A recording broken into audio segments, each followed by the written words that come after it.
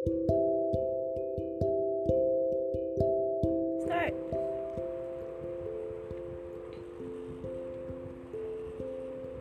Choose God's love. You must believe in the yes that comes back when you asked, "Do you love me?"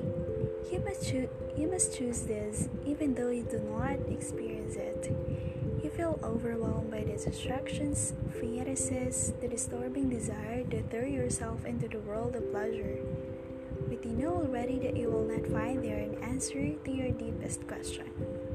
Nor does the answer lie in rehashing old events or in guilt or shame. All of that makes you dissipate yourself and leave the rock on which your house is built.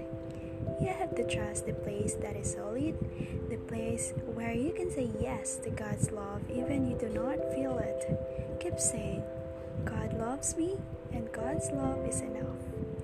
You have to choose the solid place over and over again and return to it after every failure.